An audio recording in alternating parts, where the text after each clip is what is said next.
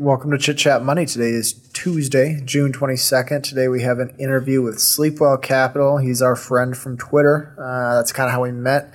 He talks a lot about Spotify, and we're going to dig into audio, basically the whole audio industry. He's really sort of an expert on Spotify as well. And U-Haul, which is another company he's covered. You can check out his Substack. We'll probably link it in the show notes. But post-interview, what are we talking about? Yeah, so we're going to be talking about, I see you got a fun crypto one. I'll let you maybe explain that. But I got the Wise direct listing coming in London. That should be a fun topic. Huge fintech company going public. And then what else do I have? A list of 1,000 beggars of the last 4 decades. Going to discuss that. And then some of those passive income takes on Twitter, the people that are going to take $50 a month instead of $1 million. We might discuss some of the merits and not of that, so should be fun. All right, and then I'll be talking about Titan, which there was sort of a big crash this week. It's kind of been all over the news, and a big name was invested, so that'll be kind of interesting. And then the Lordstown Motors Mirage continued. There's been some fallout over the EV SPAC with the CEO stepping down, so I'll talk about that. And then there's some kind of unique anecdotal evidence. I've been on vacation in Cabo, so I've got some anecdotals there. Just with the real estate agents from The Big Short, right? Yes, basically. But before we get to our interview with Sleepwell, you want to give our sales pitch for 7 Investing. Yes, we can. You are going to be listening to this on June 22nd, so that is right before the new month is going to drop. We're kind of almost a week out, and there's going to be 7 new picks. These are highly researched, you get a full researched piece with it, and you get a video call, and you get continuous updates on these research picks. So it's 7 stock picks from 7 different advisors across a variety of different industries. And if you want to check it out, you can use our code CCM and get $10 off your first month. Not much else to say. It's a great service. There's no reason not to. There's no way you could go onto this and not find a new stock for your portfolio. There's so much back over this is $7 to look back over the entire last year and 2 months if you're just now starting. Plus, it's worth staying with them because they give all those updates. So whatever style you have, you'll find something for you. Yeah, certainly. All right. Without further ado, here's our interview. Welcome to Chit Chat Money. On this show, hosts Ryan Henderson and Brett Schaefer interview industry experts and riff on the world of investing. As a quick reminder, Chit Chat Money is a CCM Media Group podcast. Ryan and Brett are also general partners at Arch Capital, and Arch Capital may have positions in the securities discussed in this podcast. Anything discussed on Chit Chat Money by Ryan or Brett or any other podcast guests is not formal advice or recommendation. Now please enjoy this episode. Okay, today we are welcomed by Sleepwell Capital. He is a friend from Twitter. We bonded over Spotify. I think we are all shareholders here. So that's kind of how we got to know each other. And then we've been DMing frequently since then. So kind of for starters, how did you get on Twitter, and then why the name Sleepwell?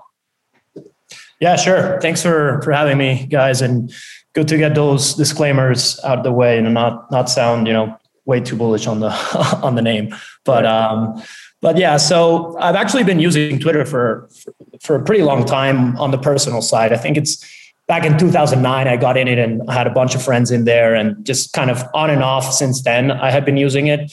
I think maybe 4 years ago or so, I kind of stumbled upon FinTwit as I, became more and more interested in investing. I'd never really used it as as someone who was putting out content from my personal account, but it was enjoying a lot of the content that was out there. Eventually, I realized I had sort of the potential to put out content that people were interested in after kind of testing it out a little bit, but realized I didn't really have the right audience. And obviously, after seeing the popularity of certain anonymous accounts, I remember Bluegrass Capital was a big one back then. I just basically replicated that strategy and made my own account. The way that I came about Sleepwell is, I think it was, just reading a lot about as much as you could about Buffett back when you're trying to learn as much as you can about investing. And obviously most people kind of stumble upon it through him. There was a quote from him back in the 80s where he was talking about Gillette, and he said that he would sleep well at night because he knew that billions of men would grow a beard overnight and sort of wake up to shave, right? So that kind of struck a chord with me. And I don't know, as I kind of started developing my own investment style, it became something that I kept coming back to. And eventually I just decided to choose it as my anonymous account name. Yeah, and it seems it's the anonymous Twitter account. It seems like a unique existence, but there are some advantages. You can really just, speak your mind. Yeah, exactly. It's kind of odd. And I mean, when I started, and I really only started in January, I remember I was kind of testing it out because you never know who you're really talking to. And it's weird when you don't have that many followers in the beginning. And I remember Value Terminal, who's a friend on Twitter as well.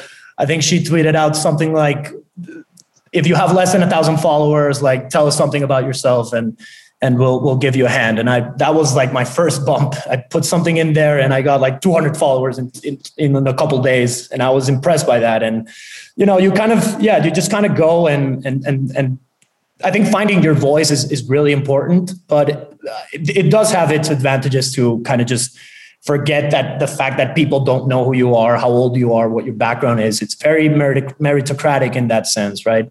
Right. Yeah, that makes sense. All right, and then back to your investing style. So how would you describe it? Like, are you, value, growth, or just whatever? And then how do you manage your personal portfolio? Yeah, so I think the best way to describe my style is first, it's two parts. It's always evolving, right? Because I guess I've been investing more seriously for the last kind of 8 years, but it's always changing, especially when you're getting started. You got to find what works best. I think right now I call myself kind of long-term concentrated quality. That's what I've been migrating to kind of more recently. I started out in the traditional kind of value investing camp and trying to buy companies at 6 times earnings, hoping that they get up to 9 or 10 times earnings and then selling them. But pretty quickly realized that those companies tend to be lower quality and they can stay at those multiples for really long times or even go down because the earnings are going down. So they just naturally get more expensive as you hold them. And it's just, you have a lot of headwinds going against you. And, sort of that way I came about more higher quality companies and learning about, obviously Buffett's transition into more quality, but then more recent investors that have focused a lot on not only that, but holding companies through the very long term, right? And for me, I guess long term is really 5 to 10 years, is because everyone kind of has their own definition. But yeah, another part of my life that I think influenced a lot of my investment style was I spent a few years working in fixed income. So, working in credit helps you think about companies in a different ways, because you always get to them and you start off with the question of kind of what can go wrong here, right? Because your upside is you get paid and you get, you get paid back your principal plus your interest, but your downside is the company stops paying you and you probably lose 70%, right? Depending on what the recovery is. But it's really just a very useful additional tool for equities investors to be able to understand the other side of the balance sheet. And I know if you look at my portfolio, you'll see some names that maybe you don't traditionally associate with like high quality, but I became pretty comfortable with them after having looked at their bonds, for example. So as soon as I became comfortable with the liability side and these were trading at pretty low multiples and I thought the earnings would grow, I thought, it made sense to buy the equity. Yeah, it's interesting. It's kind of like, I feel like most individual investors kind of overlook the fixed income side, but it seems like it could tell you a lot about a business and sort of the quality of it. Yeah. What about, you want to talk audio? Yeah, do we want to get into it now? I think that's what everyone's waiting for. I'll kick it off with the first question. It's going to be on, we're going to hit Spotify, but we're going to really hit live audio in general, kind of look at those dynamics because that's a really fast growing industry right now. And then we're going to talk a little bit about UMG, the label that is getting spun off and going public. But first question, what's the live audio opportunity for Spotify? And then how are they positioned versus other competitors like Clubhouse and Twitter, and I guess Facebook's getting into the game as well? Yeah, and I mean, my sense is we're going to keep seeing more and more of the big tech people, trying to get a piece of that. I think first, it's important to, kind of set the ground straight on a couple of things. Live audio is a huge opportunity, right? And there's also the fact that it's really a completely new market, right? There's no comparison to it besides looking, at radio, which I like to think as radio as kind of the last domino to fall from the legacy media that hasn't really been struck as much from the internet, right? There's literally billions of people that still listen to radio every day. And I think with some of the, kind of recent trends that we've seen in the last couple of months, including Clubhouse as really one of the major drivers, because that's kind of when really people started waking up to it. I think it's going to be, again, it's going to be an evolving market where monetization is not as clear yet, but my sense is it's probably much bigger than people think, and that probably means there's also a decent amount of share for some of these companies to take. It's not necessarily going to be a winner take all market in my sense, because think about all the different formats and content and sort of categories that there are out there. I like to give the example of Twitter Spaces a lot because, especially us that spend a lot of time on it, we're sometimes, I think, a little biased to Spaces because it works so perfectly well for FinTwit, right? Like, it's a very engaged audience that's super interested in learning, and you have, so many experts that it's just so easy. Whenever one of them starts talking about a subject, it's just really easy to drive the audience that you already have over there, right? But that's just one niche, right? So, if we turn to Spotify, they bought Locker Room, right, 3 months ago, which was a very sports-oriented kind of Clubhouse competitor. This last week, they rebranded it and relaunched it as a Spotify Green Room. Now, Spotify has a couple things going for them in live audio, right? I think first, the user base is massive, right? It's over 350 million monthly actives and it's a highly engaged user base as well, right? So that's important. But I think you have to also think about the supply side, because where's the content going to come from? Spotify already has very strong and existing relationships with basically every artist in the world, right? Every artist in the world really counts for Spotify as their main, or at least not main, but one of their biggest sources of streaming income, right? So you have that as a very natural fit for, call it live online concerts or a listening party or a Q&A with your favorite artist. So that's a very big advantage in my opinion. But then if you think about the podcasting side, you not only have, existing podcasters like yourselves, where if you already have a big audience in Spotify, it's only going to be natural to sort of go there to engage even more with them.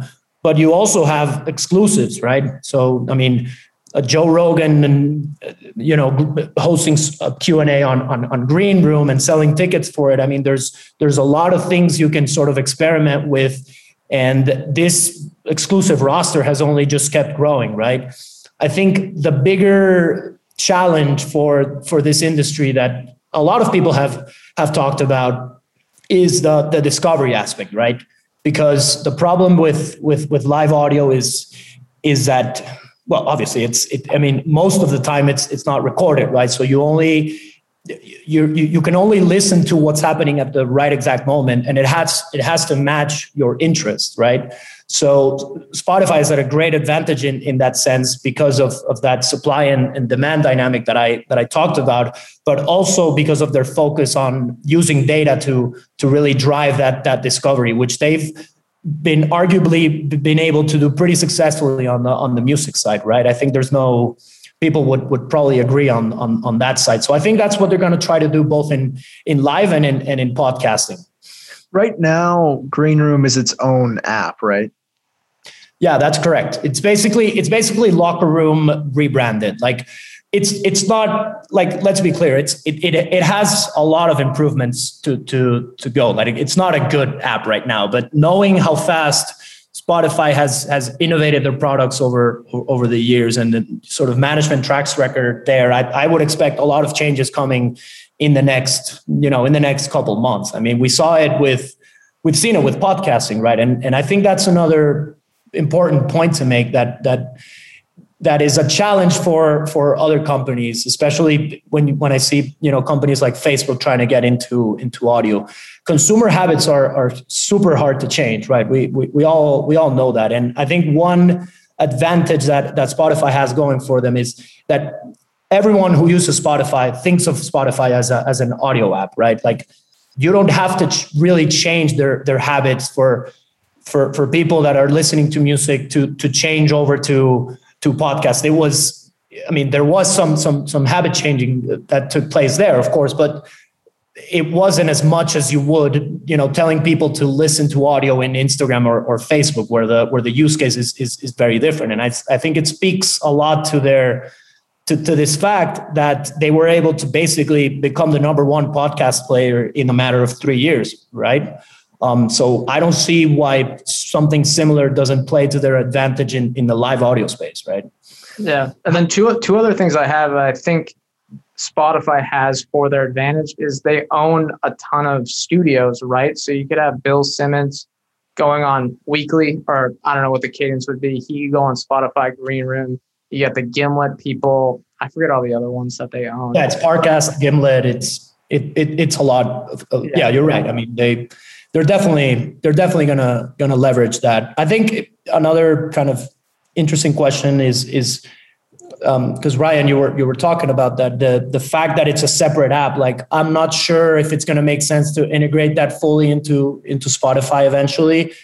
I think it's also going to be sort of a testing phase to see if it makes sense to keep it separate or not. I think there's a point where you're putting way too much stuff in an app, and maybe it's detrimental to the engagement. But again, I sort of leave that to management, right? And that's where you sort of have to trust them in their execution.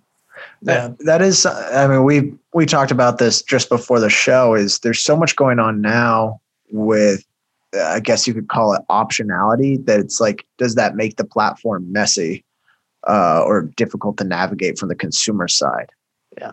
What do you think there?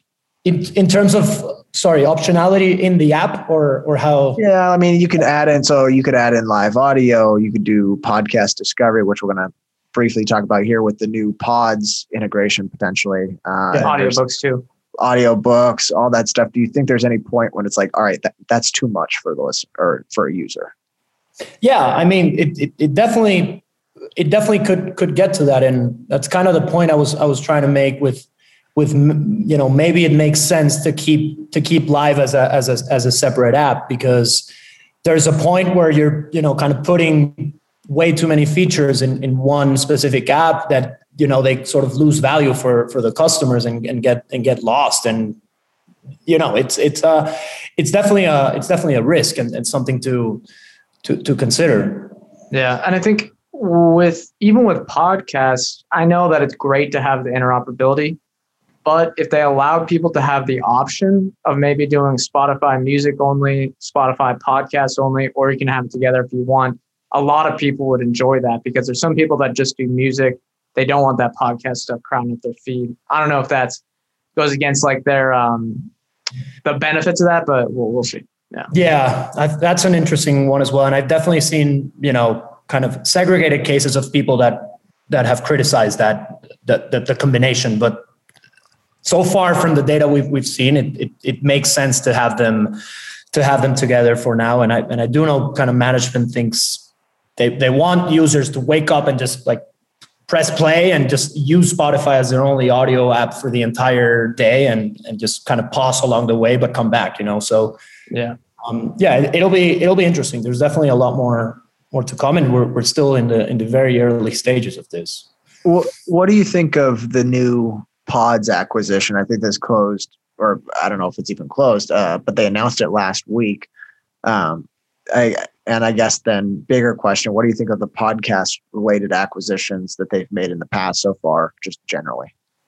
Yeah. So I think it's very interesting, and it's definitely the kinds of acquisitions that I want to see and that have historically worked for a company like Spotify, because essentially what they're buying here is supposed to be one of the best podcast discovery tools, right? And it's interesting because Paki actually wrote a pretty good piece about this, I think it was like 6 months ago or something, and he suggested that Pods should partner with Spotify on this. So it's pretty funny that they ended up buying him. But he talks about the power of this Pods platform as being able to sort of using machine learning pick and choose the best 30-second or 1 minute clips of any specific podcast. And apparently it's really impressive what they're able to do. So as if they can leverage this in some way to help their podcast discovery and another kind of problem with podcasts that some people talk about is that they never go viral. Like you usually just see them on Twitter or have a friend send it to you, but you've never really seen a podcast go viral. I mean, the only thing that comes to mind is Elon Musk smoking weed in Joe Rogan, but that was really like a visual kind of video, right? Almost like a TikTok thing. But I think that makes a lot of sense. It's interesting because Spotify used to make a lot of acquisitions on the sort of algorithmic music discovery space, and one of the companies that they bought was called the Echo Nest, which eventually put in sort of the foundation for Discover Weekly, and that's really when personalized music took off, because people were just amazed at the quality of the songs that were being picked, and it wasn't just songs. It wasn't actually songs you knew. It was songs that you probably had never heard before, which made it all that more impressive, right? So I like to think of this acquisition as a signal that they're trying to do something similar with podcasting. And if they are able to take up a big step forward on that side, as we've talked about, it's going to be huge, right? I think actually discovery is one of the main, in music is one of their main sort of competitive advantages that I think is pretty misunderstood. We can talk a little bit about that later, but just, continuing on with the other topic that you guys asked about specific to their podcast acquisitions, that's probably the most similar aspect that Spotify has to Netflix right now. It's interesting because I think it's very instructive to actually study Netflix when just learning about business in general, but also when thinking about Spotify. And I don't like to think of them as equals, but it's still, you can definitely see a lot of similarities along the way, right? Because they started out, renting out DVDs. They basically saw the writing on the wall and said all videos are going to, and movies and TV shows are going to go to the internet. Like, we have to do something about this. So they transitioned to streaming. And then after going through that transition, they realized they needed to own their own content. So it's kind of similar to what Spotify has gone through, right? Because they started out in music, actually had a couple of setbacks along the way when the consumer was transitioning from the desktop to the mobile phone, and they were able to survive that. But then they kind of realized, this market is much bigger, and we can music is definitely a tough business to be in, at least at that specific time with lower gross margins. So they decided to go after all of audio, which meant podcasting, and now they're basically following that Netflix playbook by buying all these exclusives and licensing all these different big names that we've all heard about. Are all of them gonna work out? Probably not. But I mean, again, it speaks to their scale advantage, because they can afford to pay more while at the same time pay less, right? And Ben Thompson has talked a lot about this over the years, and when analyzing Netflix. And I mean, I ran some quick numbers at a couple last week with like Call Her Daddy, right? They're paying $20 million a year. Basically means you need to monetize 1.7 million users at $1 per month, right?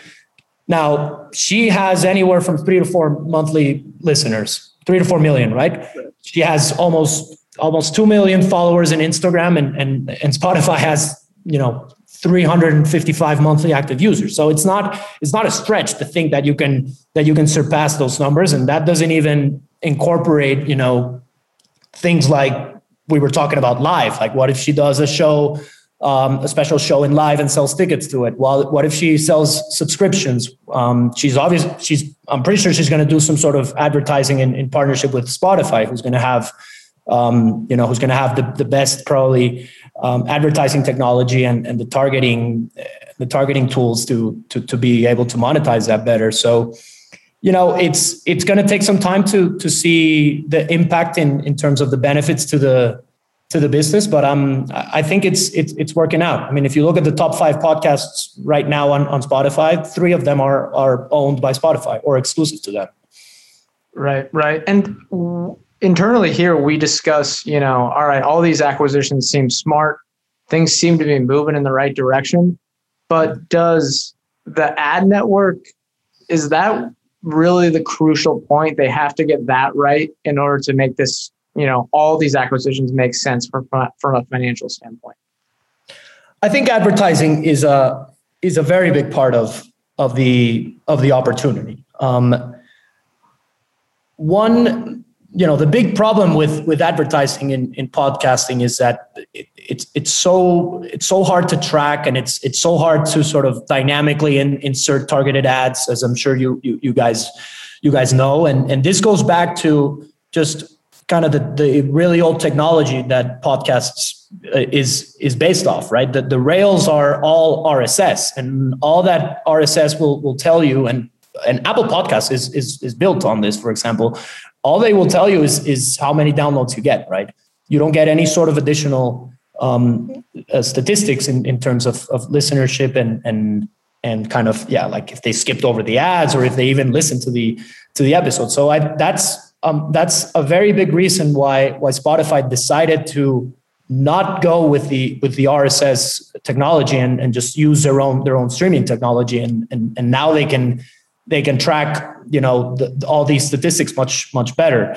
The next step, as you mentioned, is kind of going after the advertising by aggregating all the content, and that's both on the podcasting side as well as the ad inventory from whatever brands would want to advertise there. And if the real opportunity is that if it's really solved and becomes a much more effective advertising means, it's going to monetize at a much higher rate, right? I think advertising monetizes at, I think globally it's probably around 30 to 40 cents per user per month. And just to interject, we work with Megaphone, and they mentioned that on average right now, and to be clear to the listeners, Megaphone is owned by Spotify. Yeah. Their average CPM is $26, so 26 cents. Yeah, exactly. So, okay. So that's, and I think in the US it's a little bit higher, but, right. But, if you look at, I think Pandora is around 160, and they've actually used dynamic sort of ad insertion for a little while now. So that's kind of an instructive comparison. But yeah, I mean, if they're able to, it's not only about exclusives, because obviously exclusives are a big part of engaging your existing audience and bringing in new users, et cetera. But if they're able to, aggregate all these content creators and have them spend more time on the platform because it monetizes at a higher rate, and I mean, you guys are a pretty good example. I'd love to get your take on it as well, but it could be such a large market. And I mean, radio is I think 35 billion globally, but I'd say take that with a grain of salt when you're comparing the podcasting opportunity versus radio, because look at what happened if you compared Google to the newspaper total addressable market. Like, you were off by magnitudes, right? And that's what happens when your audience is much more global, and you can probably monetize much more effectively, right? So how do you guys think about that? I'd love to hear your thoughts, given you guys are on the other side. Yeah, Ryan, you want to go first? Yeah. Yeah, the efficacy thing, like, it's huge. And not only, I mean, Spotify kind of has the advantage because they have so much listener data, and we don't always know what ads are run on our shows because it's specific to the listener. But yeah, I mean, just from not only as a host, but as a listener, I always find podcast ads, when they can put like their own personal touch on it, more effective. I think like the one I think of is the Barstool Cash App relationship. Yeah. It just worked. I'm not sure. And maybe it's hard to track what goes on behind the scenes because maybe you don't click a link or something like that. But yeah, it feels far more effective than a radio ad. Yeah. And then to add on to that, from a show, we want people to listen on Spotify because the ads work better than there, or at least that's a little bit anecdotal, but that's what we'd assume. And then from the analytics standpoint, if you use the Spotify for podcasters, I think that's what their analytics tool that we use is called. You can see how many people stream it or start a stream, and you can see how many people listen to more than a minute. And then you can see how many people are falling off at certain points. So we've seen, like, for certain things, okay, we want to move something, we lost 20% of our listeners at this segment. Okay, this segment's not doing very well. It really helps us out in crafting the show. And they're a lot more helpful than Apple, which is just honestly hurtful, where they change their update and you lose like 10% of your listeners overnight or something like that. You get no analytics. It's a whole black box. Yeah. To any listeners listening right now, please stop skipping through those ads halfway through. And then one thing on the little dip. Out of Apple, a lot of the Apple listens, and we've talked about this with Francisco, who is very knowledgeable about Spotify as well. Yep. We believe and I think a lot of people know this, a lot of the Apple downloads are not listens, because we get a ton on Apple. They're automatic. That automatic, right? We drop the show at 1 a.m. Eastern time, and we get a ton of downloads right then. But that doesn't make any sense. You have no idea who's actually listening. Yeah, exactly. Yeah. That's well. Let's pivot to Universal a little bit, because that's something we want to get your takes on. So I guess just the deal, I believe, just closed. So what are your thoughts on the valuation of the deal? What do you think of UMG? We don't have to go through the 10 different steps of the Pershing Square, the most complicated deal of all time. Oh, no. Yeah, absolutely not. And just to be clear, I've been looking at it, very pretty much like on a high level. Like I haven't done a deep dive or anything, but, broad strokes, I'd say its valuation looks interesting to me. And one thing to kind of get out of the way is that I'm very bullish on the music industry as a whole, in terms of, sort of the revenue pie growing a lot and monetization getting better, and kind of, if you look at music and compare it to other media like video games and TV and movies, it's the difference is incredible. I think it's something to the order of 4 to 5 times smaller, right? So my sense is that's gonna close in over time, not completely, but just close the gap, right? So in terms of UMG specifically, the biggest growth driver is streaming, right? And really their transition to digital. It's about 2/3 of their revenues right now, with the remaining 1/3 being basically physical sales and things like merchandising. And it's pretty realistic to see a scenario where the revenue grows at 10% plus over the next 5 years, and the margins go from, I think they were just below 18% last year, and probably going to surpass 22, 23 in the next 5 years or so. So if you kind of play around with those numbers, and that's usually how I try to think about valuation. I prefer to use easy math and just make the assumptions easy. I could see this returning like a 14-15% IRR over the next 5 years, which is basically a double from here. They paid, I think it's 23 times EBIT, next year's EBIT or something like that. But again, just thinking where the company could be in the next 5 years, which is usually how I try to think about how to value a company, because again, it just goes back to my long-term thinking. And it's it looks like a pretty decent bet. I mean, they have a lot of things going for them. Yeah. How do you think about their relationship with the streaming providers? So like, Spotify and UMG, do you think there's any scenario where Spotify has so much leverage that it starts to hurt Universal? Yeah, I think at least in the next, in the medium term, call it, I don't think that's gonna hurt them too much, or even happen, right? Like Spotify making a very big move in terms of magnitude of like starting to sign all these superstars or anything. The label business is a very complex business, and there's a reason why the top 10 artists are signed with a label, right? It's not only because they provide the money. It's a very complex kind of marketing and logistics and sort of networking kind of business, right? But going back to that question, I think this is a supplier customer relationship, right? And I like to think of it as very symbiotic, right? It's going to be profitable for both. Obviously, these negotiations that take place every 2 to 3 years are,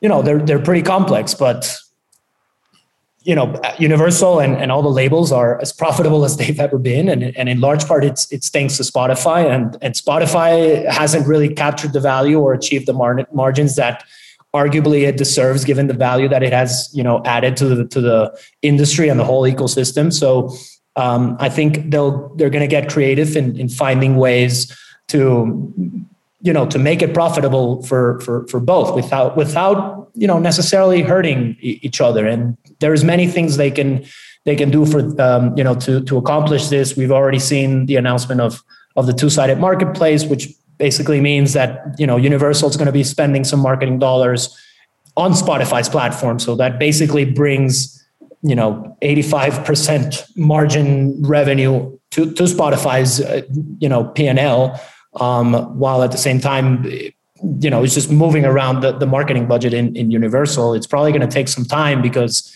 again, these labels are very big and old corporations, and they're not known to kind of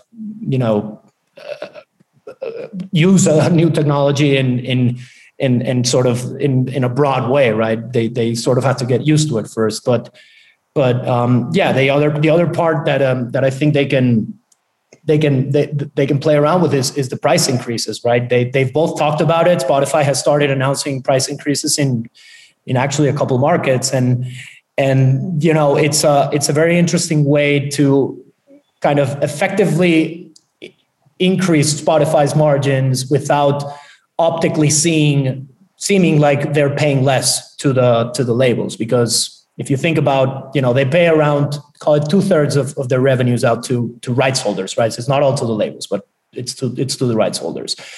And if they agree that for every incremental dollar, Spotify is going to get 50%, it's instead of the 30, instead of that 35 or whatever, the labels are going to get more and Spotify is going to get more, right? So it comes back to that comment I was saying about closing that gap. And I know the labels are very enthusiastic about that as well, and they talk about it in all their filings about the pricing power and all that, and that's going to be a very interesting route. I think the bare thesis about the labels, kind of pulling catalog has been completely, they can't. it's practically impossible by now. Like, and I've talked about this on Twitter multiple times, but basically it would be you're losing 20% of your highest margin revenue, and you have to deal with shareholders, deal with management that's not going to reach their incentive targets. You have to deal with all the artists and songwriters that stop getting paid. Like, it just doesn't make any sense. Like, for what reason? They're not going to go exclusive. Like, everyone knows exclusive music doesn't work. Yeah. Yeah. Outside of the streaming services, it's pretty easy to see the steady growth there. How does it work with, YouTube, TikTok, even Roblox is, I guess, a new partner. How does that work? How do the licensing deals get done on that? Yeah. So, at least in the example of TikTok, where it's a large part of the platform is kind of based off of music. Yeah. It's tough because I think what the labels try to get to is capture some of the value that's being kind of generated by this platform thanks to music. And with TikTok, I'm guessing those negotiations were pretty complex. But essentially, what they end up doing is they take a cut of the revenues. In the case of TikTok, it's going to be the advertising revenues that TikTok makes. But of course, TikTok is going to argue, music is only a part of it. Like, it's our algorithm, it's our it's the videos that people are posting, etc. So they probably end up paying obviously much lower than payout than Spotify in a percentage basis as well as in an absolute basis. I think it's Peloton that pays out. I could definitely be wrong on this, but it's a number like 20% plus of the revenues, if I recall correctly. It's not insignificant, right? But I mean, that's the labels. It's the labels' job, right? It's they have to monetize as much as they can and sort of try to make the case that music is being used in a way that they should be sharing part of that revenue with them. And I mean, they have to pay them something always, because it's illegal to use music without a license in a place like TikTok and YouTube and Roblox, etc. But yeah, there's not a lot of transparency in these deals, and you're never gonna get like the exact details of it, because they're super confidential. But we kind of know how they work, right? Right. And with, I guess, Spotify in general, flipping to their viewpoint, is there any way for them to negotiate the revenue share lower if podcasts become a better part? I know they have to go back to like the drawing board and renegotiate stuff, but do you think that's going to give them some leverage to maybe get it down to 60% payout or something like that instead of 2%? Yeah, I wouldn't expect that, and I'm not really counting on that. Like, it's not impossible, especially if podcasting becomes a huge part of the business and they struggle to monetize it correctly. I think they could probably go back and try something like that, but it's definitely not like my base case. And what's interesting is so Spotify is two businesses, right? Basically, it's the ad supported and the subscription business. On the subscription business, everything goes to the labels, no matter how many podcasts you're listening to. The way the agreements work is that all that revenue share is for the labels. What they were able to do so far is separate the advertising. So any advertising, obviously, that takes place in a podcast is going to be separated to podcasting and the creators and have a different margin profile. What I think is going to be what I think they're going to be able to do is just to incrementally monetize the podcasting side. And that goes back to what we were talking about advertising. And they've also talked about a premium subscription service for special, for podcasts, right? And I mean, you guys, I don't know if you've heard anything about this, but you eventually will be able to sort of charge $5 per month and have bonus episodes and maybe even like a Q&A and green room and stuff like that with your premium subscribers.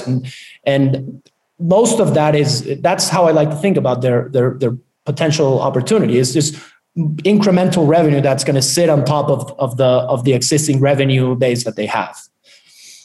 Right. No, yeah, we've heard of that. It's still slow to being rolled out, but it's definitely a great way to experiment. But in general, I'll say the podcasting strategy, and people forget about this sometimes, but it will help them a lot in the negotiations going forward. And again, these contracts are not only about the payouts. There's a lot more to them in terms of what Spotify can do and business initiatives. Like we know that the labels at some point had to approve like acquisitions that Spotify was doing, et cetera. So if you go back to the negotiating table and 50% of your users are listening to podcasts, and just call it 2/3 music, 1/3 podcast, it's going to be a different conversation than if you were still 100% music, right? I mean, the labels is going to essentially have their listening share diluted, right? So I think it's going to be interesting. Last question before we hit an ad break and then move on to U-Haul. Yep. What do you think of a TikTok competitor as a threat to Spotify? Yeah, competition is interesting and definitely very like important to keep an eye on. I think TikTok as it is in no way a competitor. I mean, it's a music discovery tool if anything, and it's almost accidental. Like people don't go to TikTok just to listen to music. I mean, at the end of the day, I forget if they're 15 or 30 second clips, but yes, it helps. It can help an artist kind of blow up, but eventually they just go to Spotify to actually listen to the songs. What I think is more interesting is their ambition to also build their own music streaming platform, because they have announced that. I think it's called Reso, and I think it's launched in only a handful of markets, and we haven't really heard much updates on that side. But the fact that TikTok is obviously has very powerful technology and it's a large financial backer and large valuation, so they can raise tons of capital at pretty decent terms. So if they really wanted to go after, I think it's definitely something to keep an eye on. I think the other kind of competitor that I think about a little bit is YouTube, even more than Apple and Amazon, where I'd argue their music is merely a distraction for them. And I mean, there's a lot of evidence to that, but with YouTube, I mean, there's over 2 billion people that use YouTube, right? And a lot of them listen to music. The problem is I haven't seen them really take audio seriously, right? If they really shifted their strategy towards like audio and started giving out more, giving out the product for free and really innovating on that front, I think they could be a pretty compelling competitor to Spotify. I just haven't seen any evidence of them sort of shifting their strategy, and it's probably going to stay that way because video is much, much higher margin and it would probably disrupt their own business, et cetera. So, yeah. All right. Well, we're going to hit a quick break and then we'll talk U-Haul on the second half. This episode is brought to you by La Quinta by Wyndham. Here you are, miles from home and ready to start your vacation. Good thing you're staying at La Quinta by Wyndham.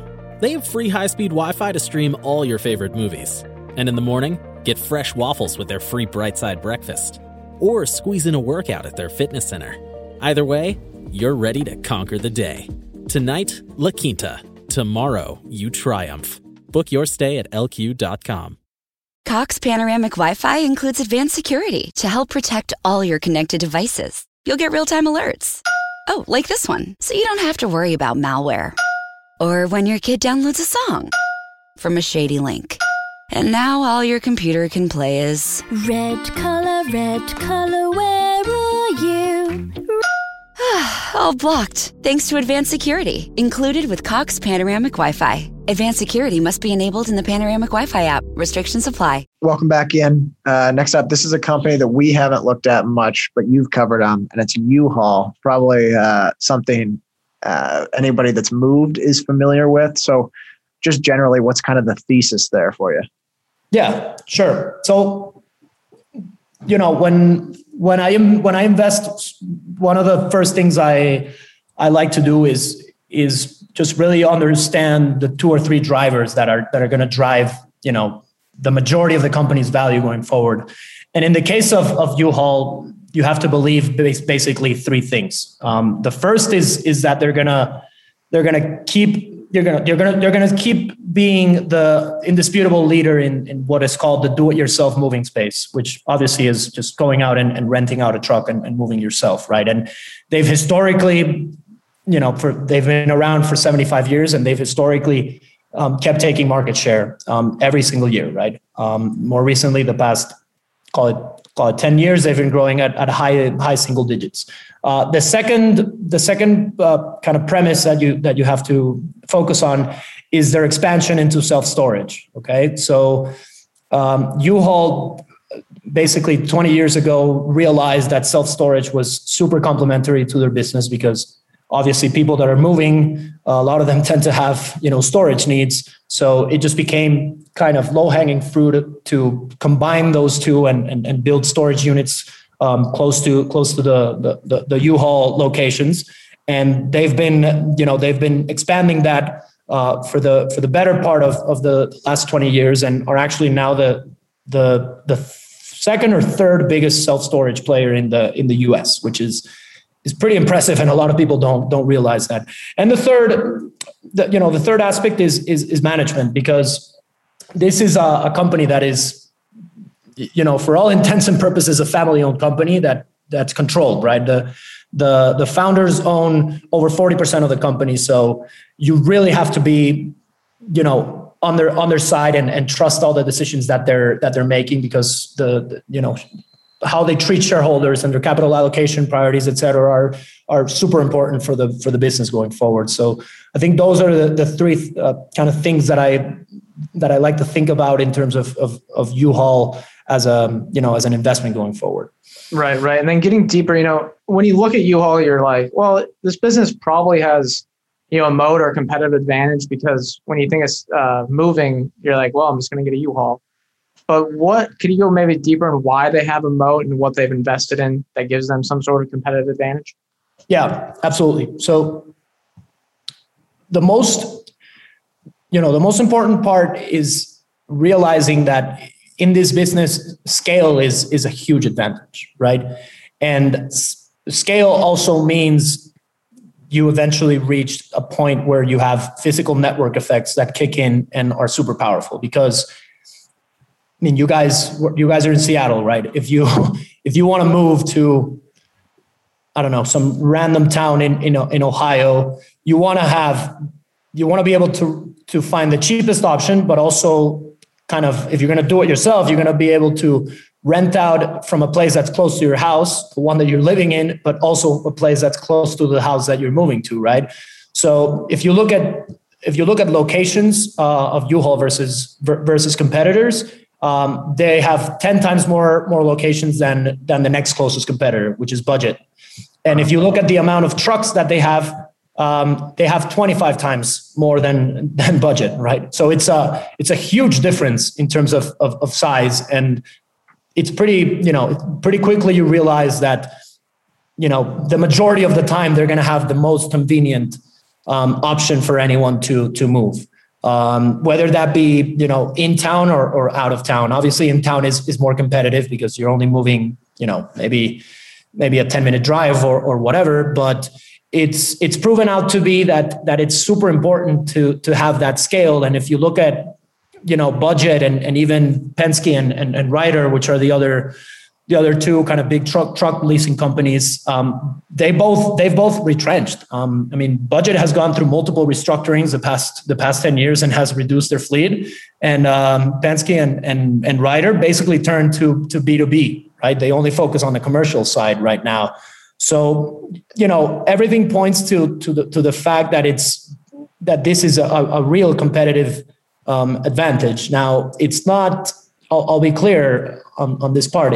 U-Haul's not a great business. Okay, it's a good business, right? And what I mean by that is that if you look at the returns on invested capital, it's probably around 11 to 12%, right? So nothing sensational, right? A great business would probably be, closer to 20 or even more than that. But what makes me very comfortable is the fact that, the competition, as I said, is very limited. And this sort of gives you, much better kind of long-term visibility for the business going forward. And you can make a good amount of money on businesses like this, especially with a company like U-Haul that's investing all of their capital back into the business and has some leverage. So I think that's another kind of, some people focus too much on like ROIC and like only screen for companies that are above a certain level and stuff. But I think if anything, U-Haul's ROIC is going to go up. And one of the best ways to make money in the stock market is to kind of invest in a company right before its ROIC inflects upwards, right? You can make a lot of money that way.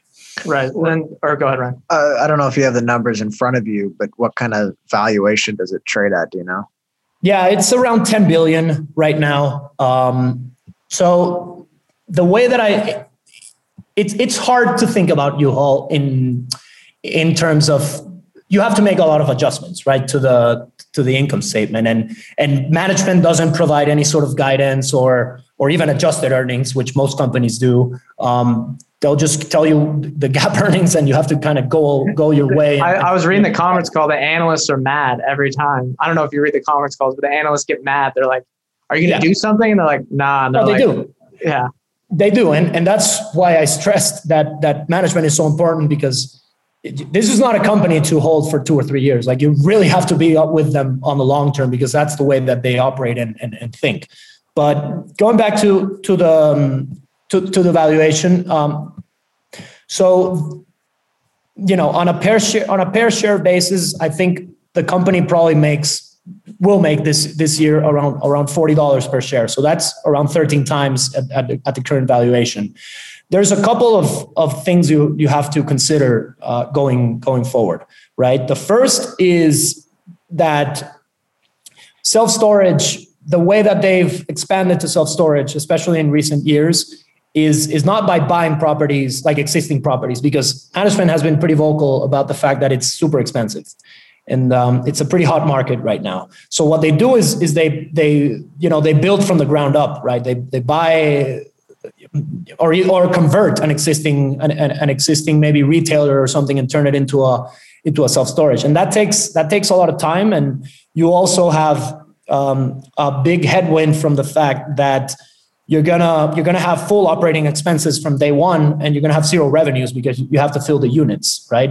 So their occupancy is much lower than any other competitor, and there's sort of a natural tailwind that as units get to full occupancy, which is usually above 90%, you're gonna have a lot of incremental margins. So the self-storage opportunity is definitely not being priced in correctly at the moment. And the other part is the moving business that saw huge benefits from COVID, obviously, as people decided to move a lot, and we saw this the last 9 months, where because the same, I guess the quarter of the current quarter we're in last year was when everything was shut down, so they also suffered. But as things started opening back up, revenues were up 25% or something insane like that. And my belief is that there's an interesting option in when you invest in the stock right now, that the mover rate is going to kick up, which has consistently been coming down. It's around, I think it's 9 or 10%, 2019. I haven't seen 2020 numbers, but if post-COVID we get into a situation where people start moving more, they're going to benefit greatly, and the margins are just going to kick into high gear, and the stock is going to prove to be much cheaper than it actually looks.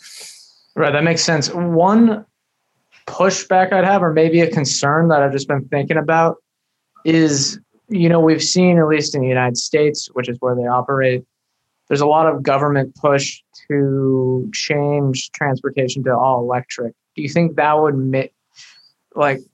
give them an increase in capital intensity over the next decade that could really hurt their cash generation? Have you thought about that at all, or could that be a benefit because they have? I actually think it's a benefit, and it's a very good question, and the one that I've heard a lot, as well as the sort of the autonomous question, right, which I think it's much further down the road. But the EV question is certainly very important, and if it does happen, it's not going to be like a 1-year mandate, right? Like these things tend to have, at least 5 years in terms of actually coming to being, into law and being mandated for everyone is my sense.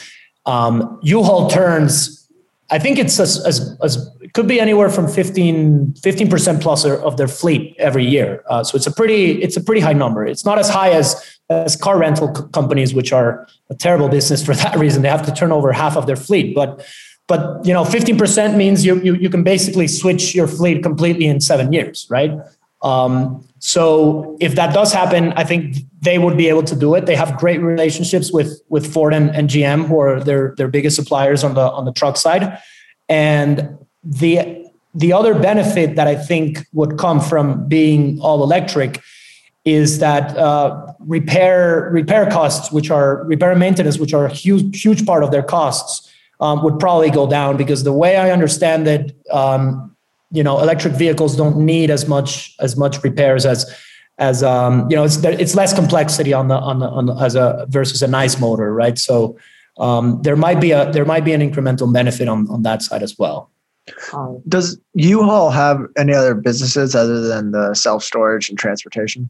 Yeah, so they actually do, and the company is called Americo, and it's technically a holding company, and it's funny because you were talking about the earnings call, and another criticism they get every single one. Like, you go to the transcripts and take a look, and there's always someone telling them, why don't you change your name to U-Haul? And they're always like, no, we don't care about that. It just gets cut off. But yeah, so they actually have 2 insurance companies, which is a little bit odd. One of them makes sense because it's a property casualty insurance that basically insures the moving and self-storage operation. When you rent a U-Haul and you get insurance, like that's who's underwriting that, right? So that makes some sense. The other one is a life insurance company that they've owned for a long time, and I mean, it's profitable, but there's no synergies between one and the other, and I don't think it's going to go anywhere. Like, the management seems to be okay with it.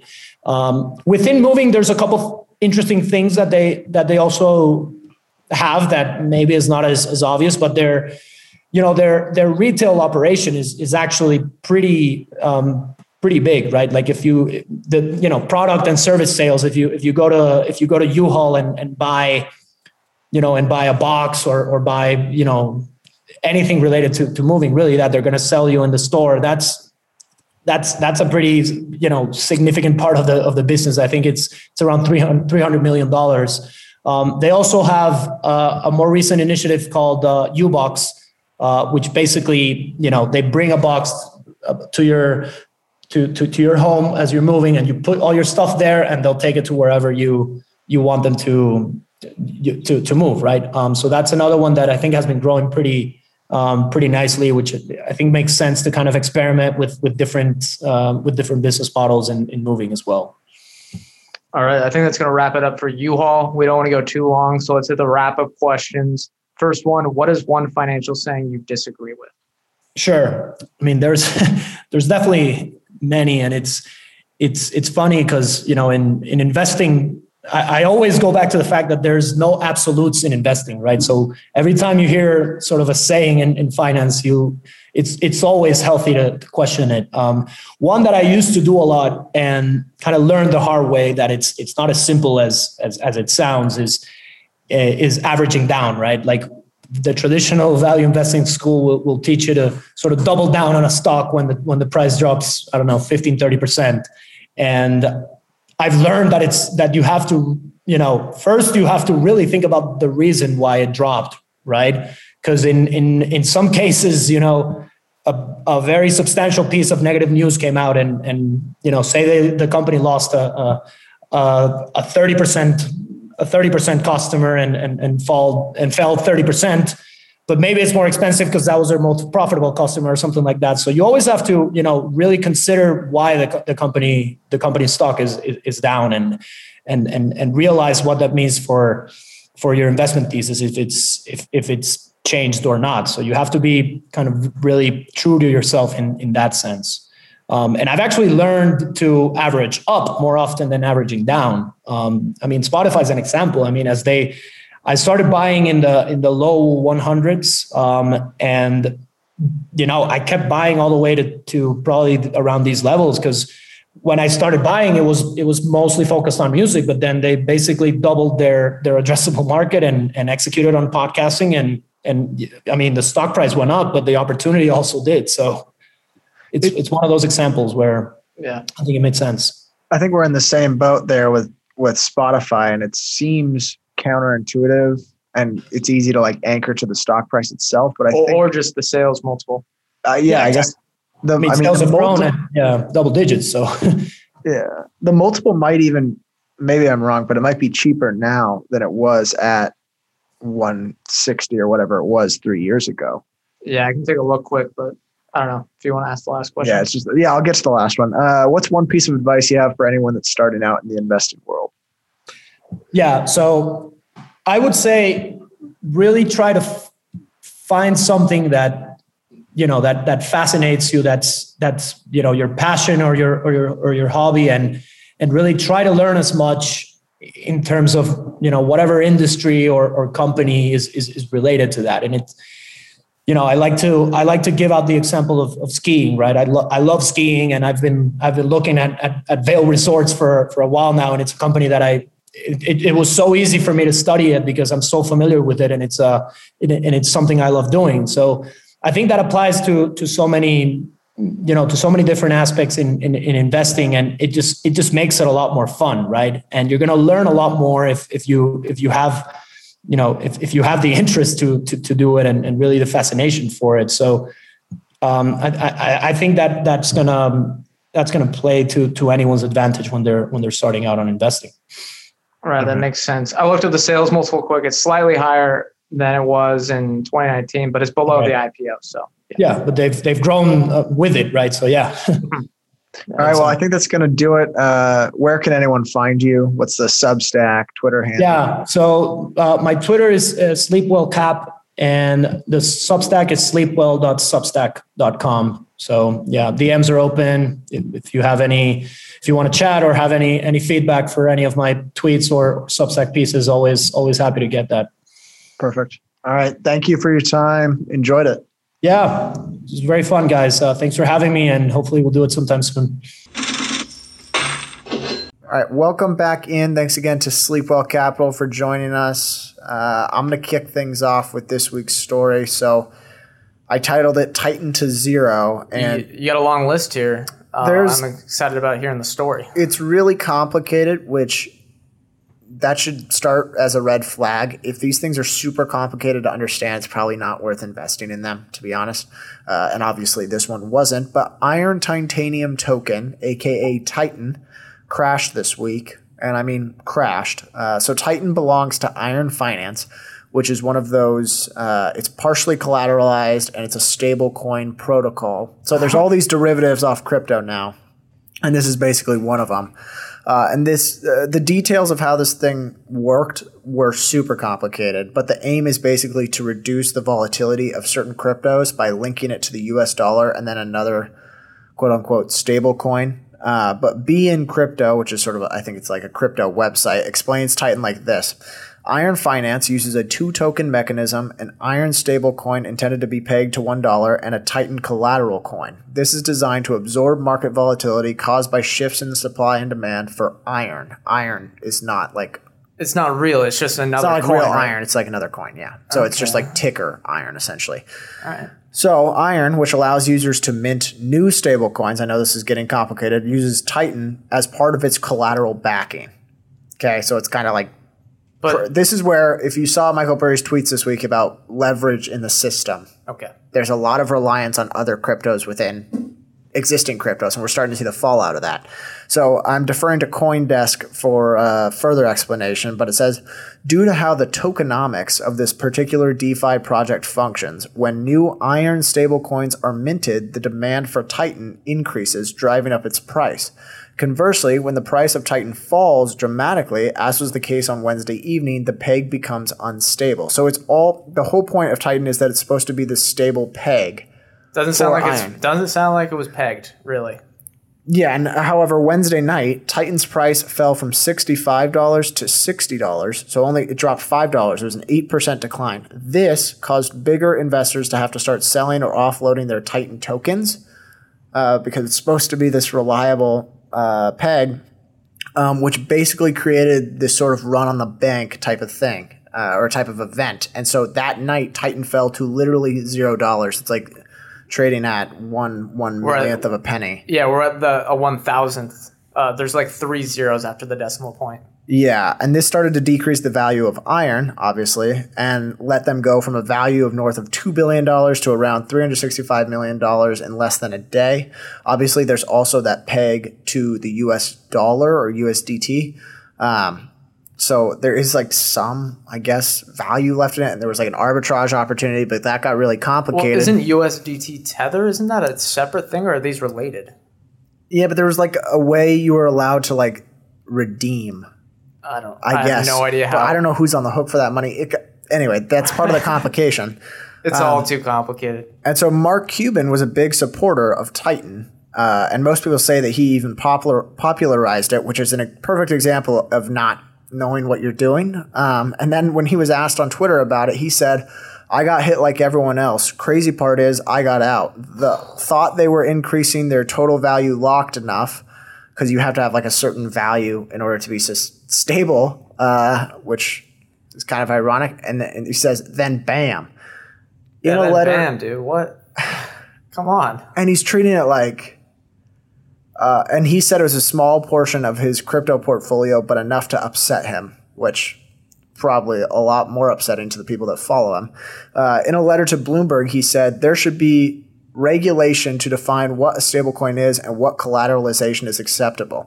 So I think it's like this, it's become a theme now where you get hit with it and then you blame the system among influencers that there should be something, someone should maybe a centralized entity, we could have there could be someone that makes these decisions and keeps everything stable like governments. Yeah, and that's bad. He's been getting basically torn apart on social media. And I think this is a perfect lesson of it takes 20 years to build a reputation, 5 minutes to ruin it.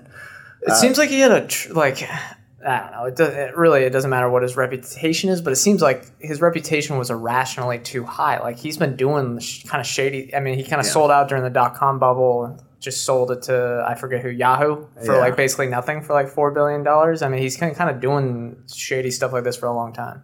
Yeah, it was a very tone-deaf week for him on Twitter. And then shortly after, I think it's unrelated, but the Mavericks coaches resigned. Yes, they're probably all long Titan coin, or maybe that's where he was paying them under the bus. I don't know. There was rumors that these were fake rumors, but people are speculating that the only reason people used to get the big players to the Golden State Warriors is maybe Chamath slid them a little Bitcoin, but there's no sources there. People on Twitter also started making memes about it. There was a picture of him on the cover of Remember the Titans. I enjoyed that one. That's good. He'll never live this down. It's funny, he could do, he could have a lot of good investments, but one pumping a scam. Yeah, he's pumped multiple scams. I mean, I guess because Dogecoin is not. I guess you can't call it a scam. It's just kind of weird. Dogecoin's weird, but he, for some strange reason, has just been so hyped up on Dogecoin, which just makes no sense. People have just been attract followers. Yeah, I mean, he's like, we're going to take tickets with Dogecoin and stuff. I'm like, I don't know, guys. I'd be nervous, honestly, if I was in the Mavericks organization. I'd be nervous if I was Cuban, dude. If we had a real SEC, I mean, I feel like he should go to prison, but I don't know the exact rules. What's your story? Okay. Well, we got Wise is a direct listing in London, and this is TransferWise if you don't know. So it used to be called TransferWise, and they switched their name to Wise, whatever. So they're a cross-border payment system that was built to replace the clunky legacy systems. So we all know, like, when you send things across the border, there are just obscene fees that you have to pay each time. It can be up to 7% of the dollar amount if you're using Western Union, and that really screws over people that are sending money to either a business or to families in other countries. So a couple of quick stats on TransferWise. 75 billion in GPV last year. That's gross payment volume. So that's the amount of dollars flowing through their network. $586 million in full year revenue. And for some stats on a quick, TAM here. I know we kind of are anti-TAM sanity, but there's $25 trillion moved across borders each year, which people spend $264 billion to make happen, which is insane. Yeah. Wise wants to disrupt that, obviously, with cheaper fees and faster transactions, and they built a modern network that the old networks were built decades and decades ago, so it's just the infrastructure isn't built. It's just impossible to replace until you make a whole new system like TransferWise did. They have over 10 million customers, and I'm not sure if that's monthly active users or just people that have used the platform. Gross profit is actually quite strong, $110 million in 2019, up to $362 million in fiscal year 2021, which I assumed ended sometime in early 2021. And then they had $145 million in free cash flow last year, so really strong cash conversion. Wise looks to me like a great business. Any potential concerns here? What's stopping them from continuing this growth? Oh, I don't know. I mean, it looks like a good business. I don't know if there's anything stopping them. It's strange how business to business and even just generally cross-border payments has been so full of friction for so long. Like, it feels like anyone could have done this. Well, there's just a lot of inertia. Like everyone is doing something a certain way, and is convincing people to move to something else. Just seems extremely hard. You got to convince everyone to switch to something else. Which I guess maybe the Western Union or something. They do have strong network effects. I mean, even like look at PayPal. Weren't their business transaction fees just overly expensive? Like I don't know. They were just too high that people are looking for an alternative. Are you mean for cross-border? Yeah, and business in general, because this can apply to also like inter. Sure. Yes. Yeah. I mean, you don't have to go cross border. Right now, Wise, I believe, is all cross border, but yes, they could try to disrupt business to business stuff. As we all know, wire transfers or wire fees are really, really high. Which is just such a hassle. Yeah, it's an extreme hassle. I mean, what my thought is that Wise is basically everything crypto wants to be. We just had the story about all these, I don't want to call them by their, it's not a slang term, but the altcoins, the Bitcoin and Ethereum that are all basically BS, right? Yeah. This is like something that, they're actually solving a problem in reality here, and they're doing good while doing, Yeah, using crypto as a means for, not if you take CoinDesk's or Coinbase's transaction fees, but well, you don't understand the tokenomics. Using it as a way to change your currency seems like the most easy application or the most logical application in my mind. For sure, but Wise is doing that. They're doing it without using I guess you crypto. don't need it. Yeah, and they're doing. How it do with they small make revenue? fees. Just a fee? Yeah, the way they set it up, and they can be profitable where we see with the numbers I laid out. With I think the average fee is 0.7% for cross border, which is still a fee, but you got to make money somehow. I would rather have a little bit lower than the competitors and a transparent fee, like them just tell you exactly how much it's going to be. Guaranteed without, crypto, you have no idea if your money's going to go to zero. Yeah, and some of these other services have gone ahead and tried to complicate the fee structure so much, like a fixed 10 cent plus 2% unless it's over $5. Just give me a flat fee and I'll pay it. That was one of their pitches too. Make it easy. Yeah, they have a whole prospectus if you want to check it out on their investor relations page. I just took a glance at the first 10 pages. We'll have to take a look for all the details, but that was one of their pitches as well. Extremely transparent on the fees, really simple. Last question though, what multiple of gross profit or free cash flow do you think this is getting? I'm thinking this is going to be really, really 30 high. times sales.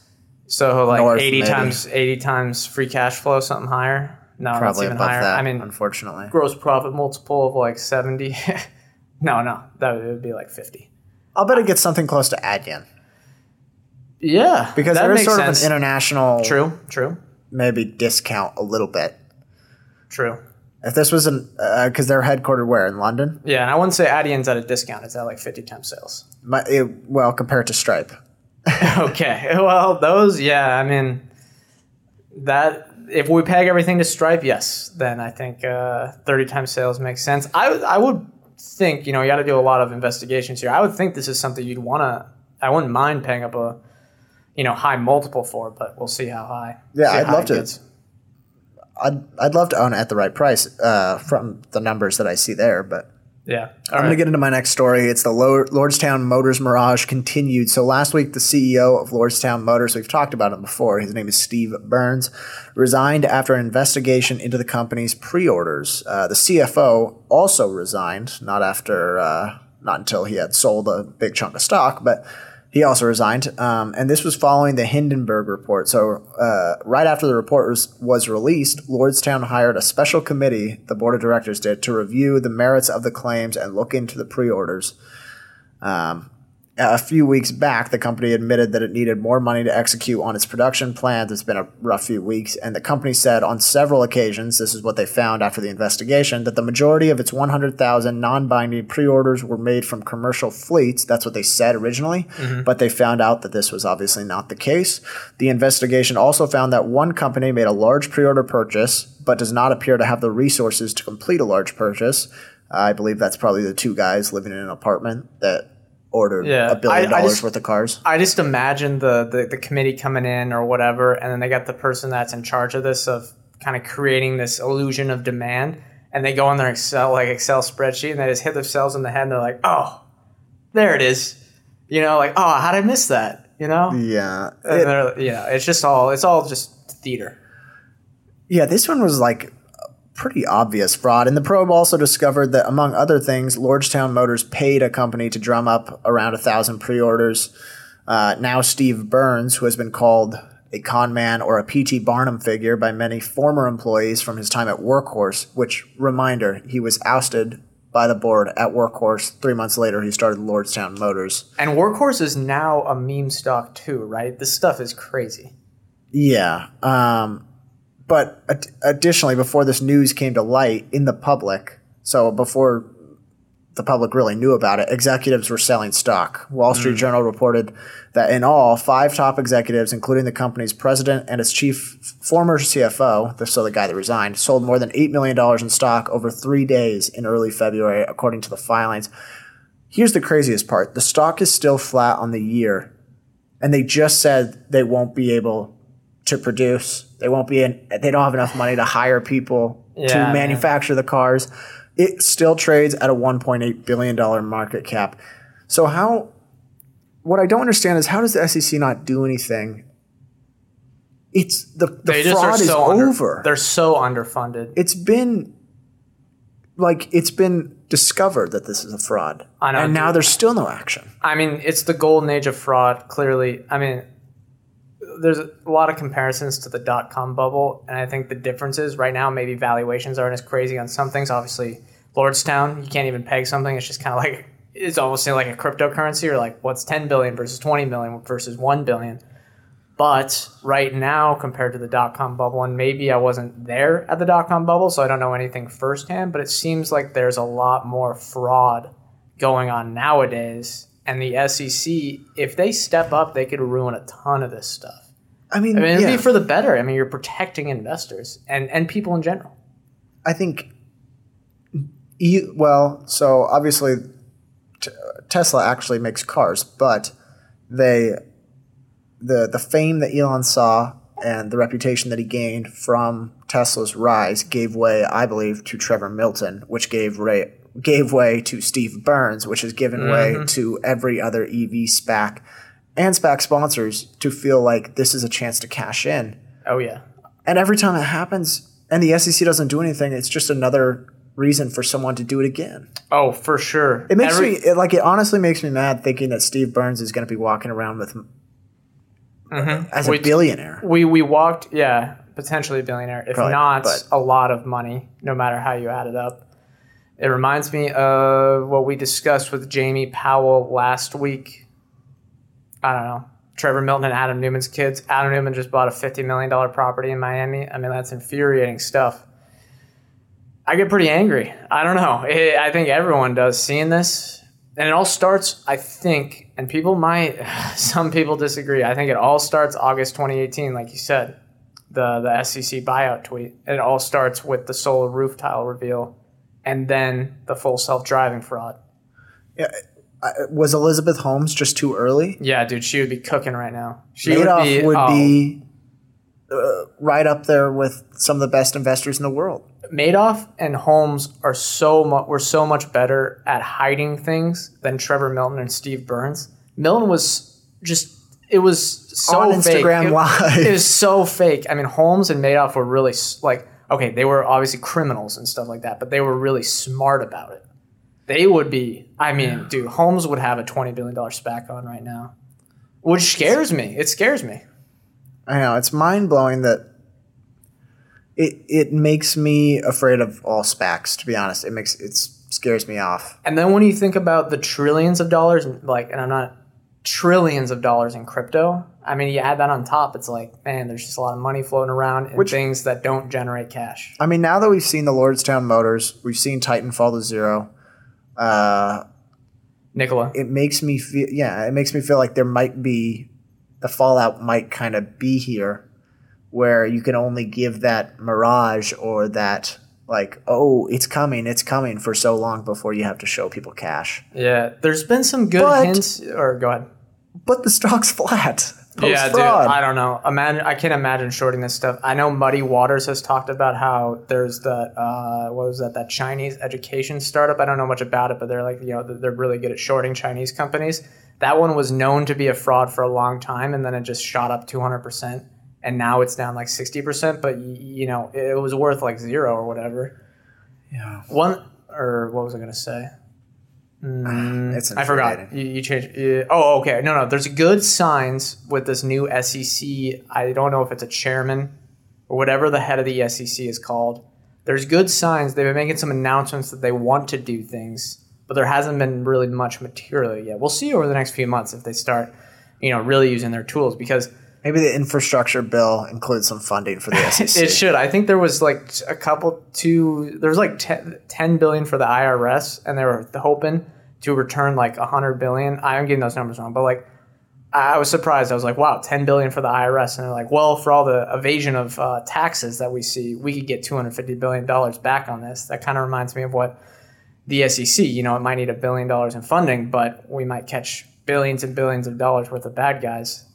I think that what sums it up the best is that it's a good troll account. It's a very humorous troll account on Twitter. Nick at FDP. I'm not exactly sure what his name is. He had the meme of the LeBron James and J.R. Smith, and LeBron's looking at J.R. Smith, and LeBron is everyone, and the SEC is J.R. Smith. It's do something. It's right there. It's weird because it used to be there's the quote that it's always the autopsy, never the diagnosis. Now there's not even the autopsy. It's being diagnosed. The fraud's right there, and no one's acting. It's crazy. It's crazy. All right. Well, what's your next story? Okay, this should be a fun one. I didn't have any notes here, but someone tweeted out a list of 1,000 baggers over the last 4 decades. I'll let you pull it up, and we can talk about any surprises, lessons, or patterns that we're seeing here. Let me click the tweet.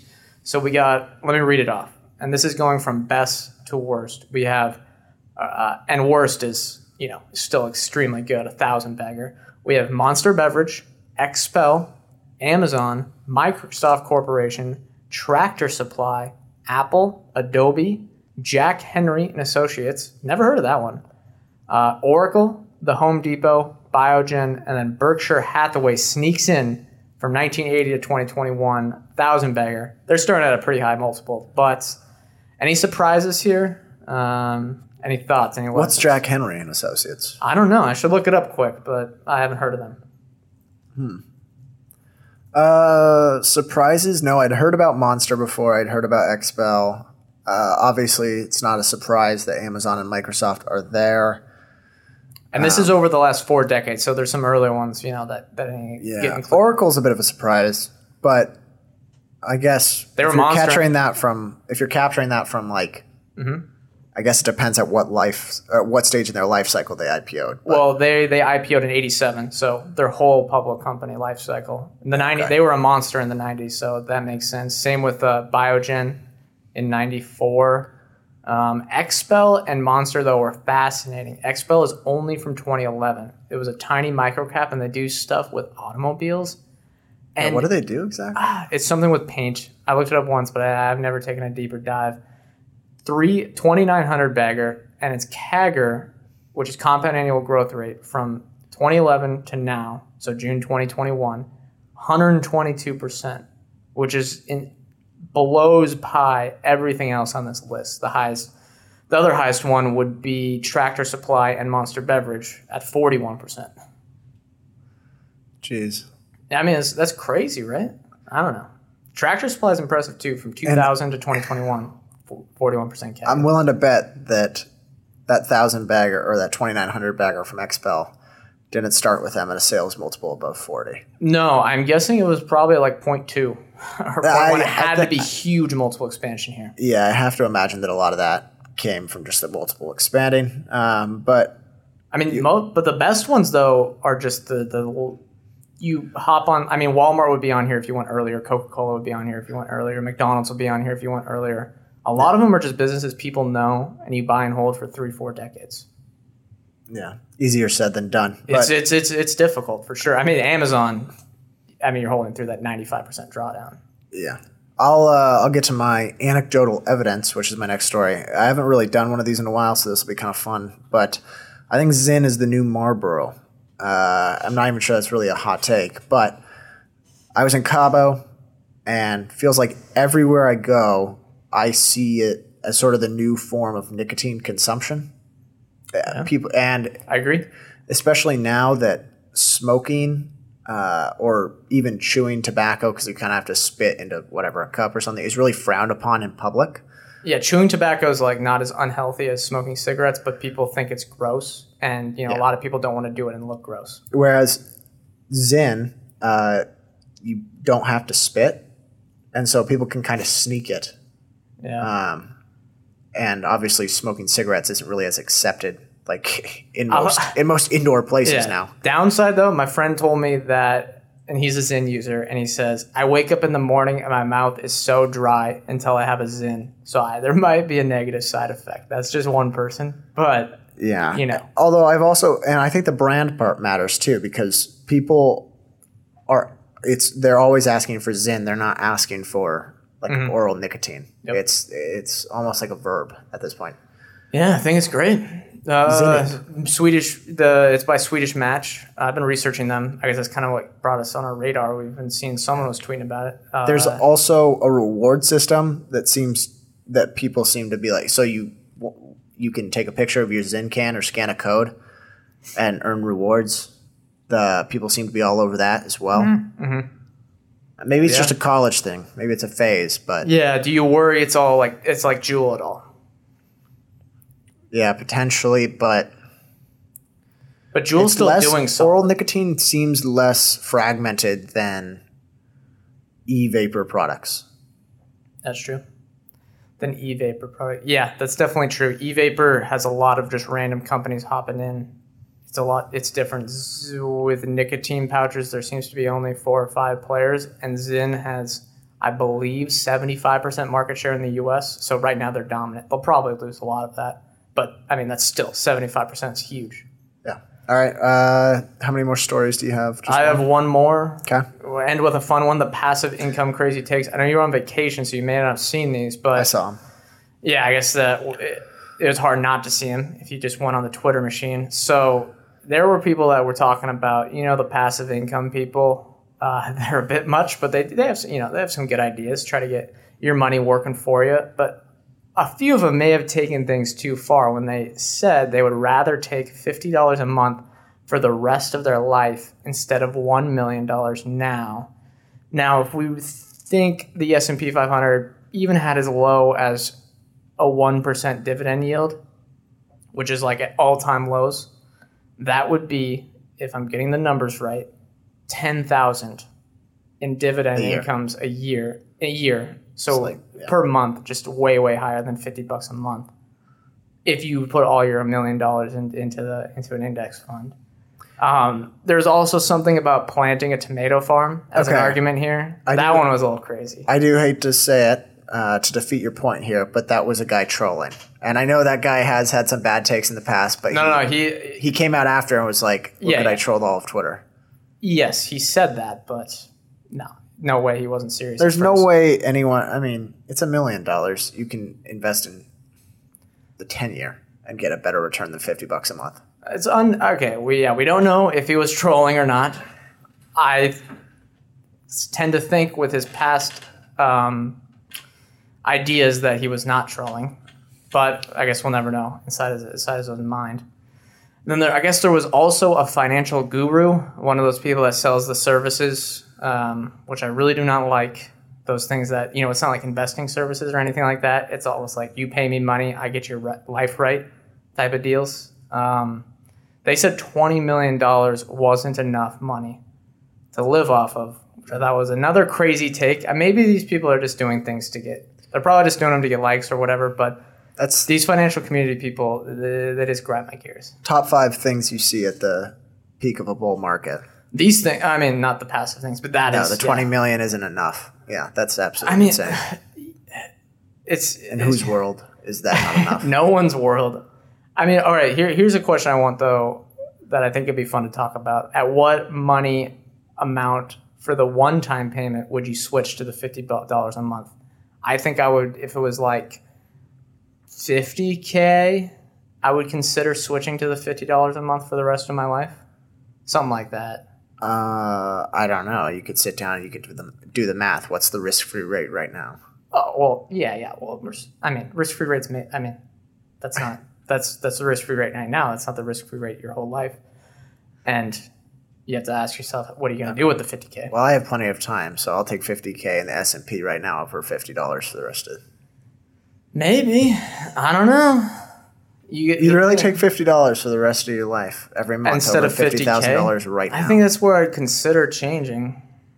Because $50K, it's a lot, but it's not like something you can take and do a ton with instead of just putting it in some index fund. Maybe you can make some investments, but that's still tied up. Take $50K at that point, I think. Just do the average 9.8% a year, That's also an assumption. That is an assumption, but I'm reluctant to choose $50 a month at that point. Okay, well, how low would it have to go? I don't know. Probably 10 to 20,000.